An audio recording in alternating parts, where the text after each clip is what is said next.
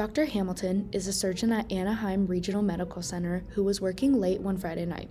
He was exhausted because the hospital was overcrowded due to a new virus that was spreading all over the area. This hospital had a policy where the patients were tagged with colored bands. Green indicates alive, red means deceased. With the new virus, red quickly became the popular color in the hospital. This particular night, Dr. Hamilton was instructed to get a few supplies from the basement of the hospital. So he made his way to the elevator towards the west wing of the hospital. He waits patiently for the doors to open.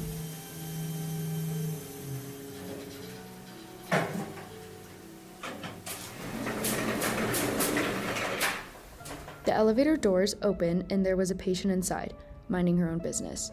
She is a small elderly woman, silver hair and pale face. Patients were allowed to roam around the hospital to stretch and get some air, especially those who had been there for a long period of time. But the patients had a curfew. The rule was to be back in their rooms before 10.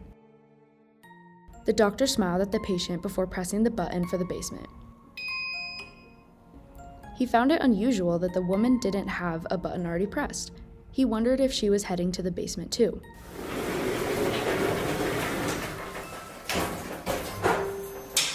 The two stood in awkward silence as the elevator descended. The doctor couldn't help but notice the woman was staring at him. The elevator finally reached the floor and the doors opened.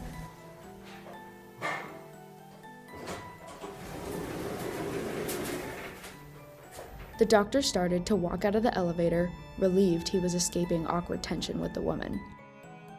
In the distance, Dr. Hamilton noticed a man was limping towards the elevator.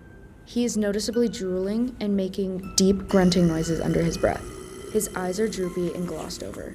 The man approaches the elevator faster and faster. In a panic, the doctor slammed the elevator button to close the doors. It felt like the doors were moving in slow motion.